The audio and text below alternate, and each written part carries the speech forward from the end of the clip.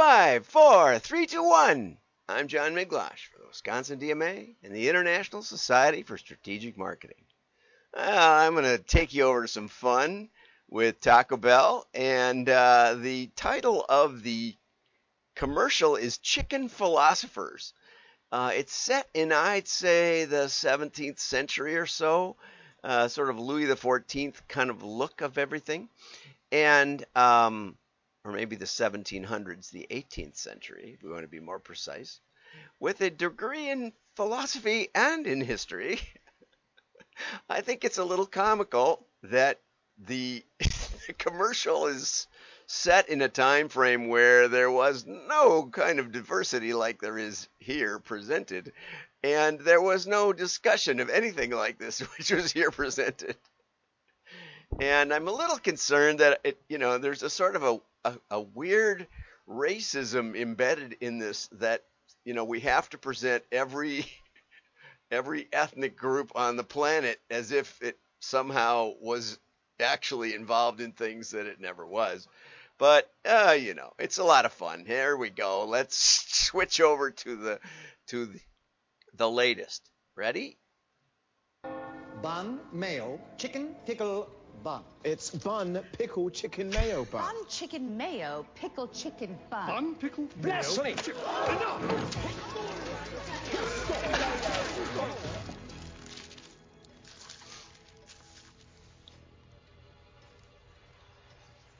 We have an extra one. Dibs. There's a different way to chicken. The Naked Chicken Chalupa, only at Taco Bell. I don't know what a chicken chalupa even is, but I think it looks pretty good.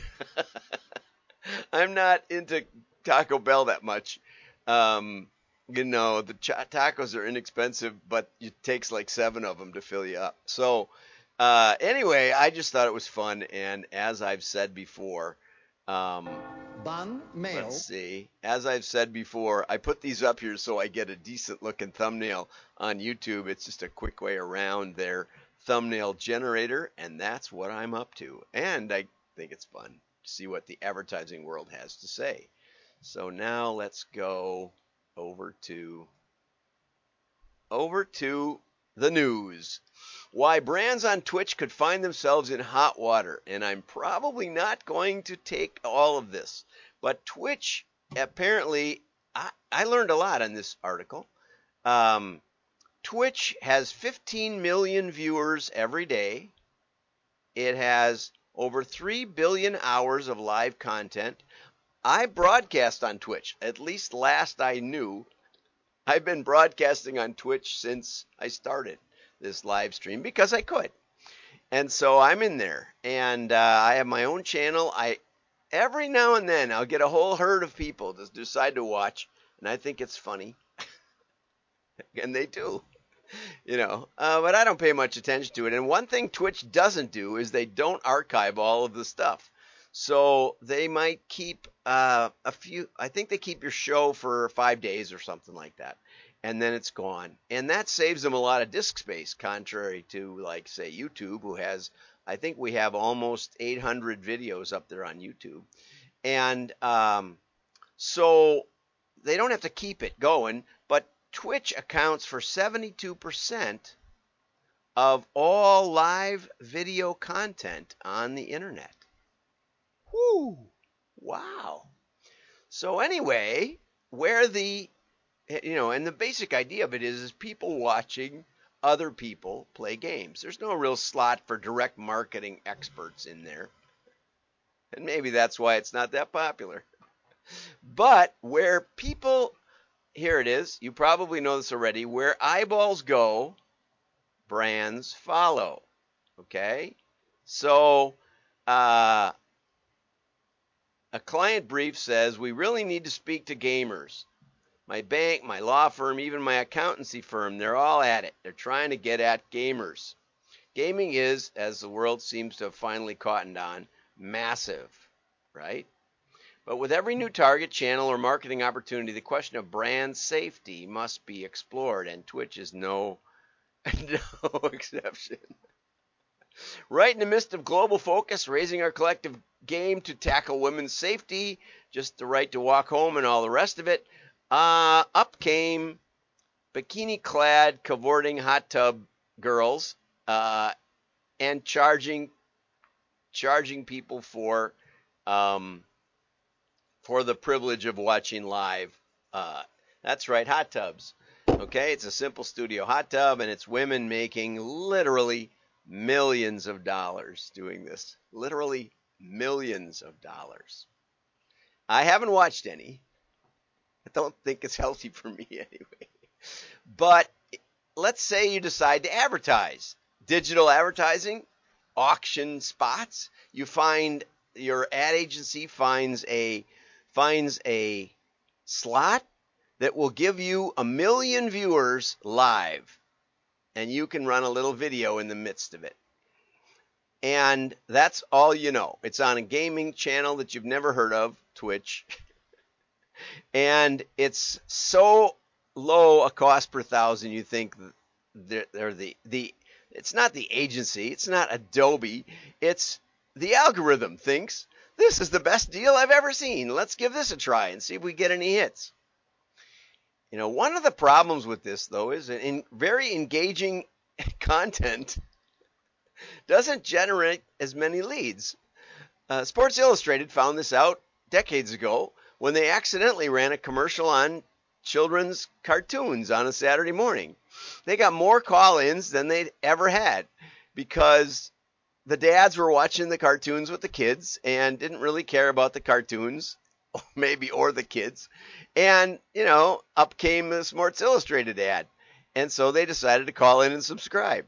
And so sometimes great content can work against you. And the infomercial world knows that when they put it on late night TV. They get a low cost per view, and they get people looking for someone to talk to and not really caring about what you're selling, but willing to explore it, willing to watch because there's not much else on.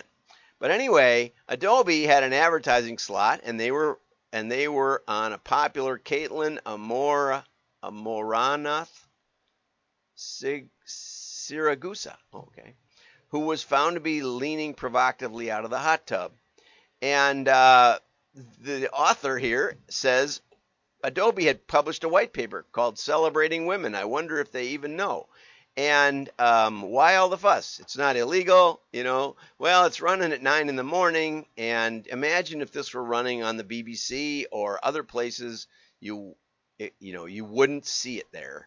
And there's no warnings that this could be very explicit, and your kids could be watching it. And this is some of the trouble that TikTok got into not long ago, and YouTube got into, and a lot of people have gotten into. So anyway, thank you, Susie Barnes, for calling attention to that. But I think it speaks to a bigger issue, which is digital advertising.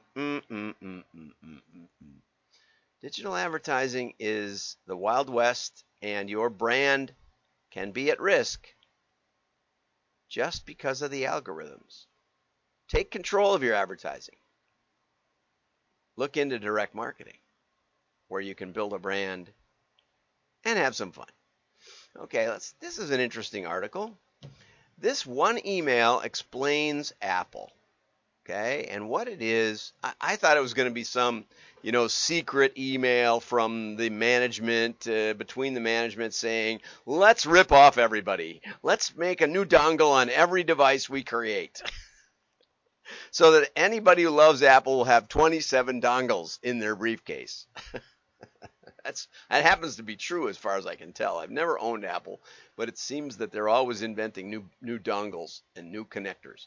Nope, this was from Bertrand Serlet, sent an email on October of 2007.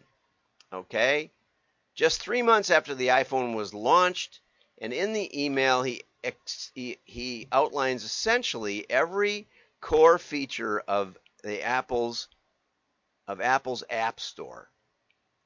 Basically, he says we need an App Store because they're hacking Apple devices. They're hacking the iPhone already, and they're going to put their content in there. So let's instead make it easy for app developers to put an app in there and let's take a royalty, which I understand is like 40% of the selling price. So Apple's App Store business brought in an estimated $64 billion in 2020. You think that $1 trillion valuation of Apple is overstated? This is printing money. But anyway, they didn't know that back in 2007. So the outline basically says we need user protection, we need network protection, we need an owned developer platform, and a sustainable API approach. API means that we basically tell you the rules, and here's the specs to interface to the iPhone, and you have to follow those rules, but then, knock yourself out. Figure out whatever you want, and if it's not illegal, immoral, or whatever else, with some user protection, we'll let you sell it up there. And, not only has this built a $64 billion a year business for Apple, but it's also become allowed the launch of countless titanic internet startups and businesses built on taking advantage of native apps on the iPhone. So what's so titanic about this email? Well, basically, the first thing he says is we need these basic things. We think it's got to happen soon, and we need to get it shipped ASAP. Can I have the resources? There's a direct ask for resources. It's also implied at the bottom, do you agree with these goals? Okay, there's enough detail. There's not an extensive defense of all of those things. Those things are almost axioms, self-evident, and therefore, he just states them. And one of the things that's kind of implied there is, I know what I'm doing. Trust me, we need this. Okay? And the interesting thing is that,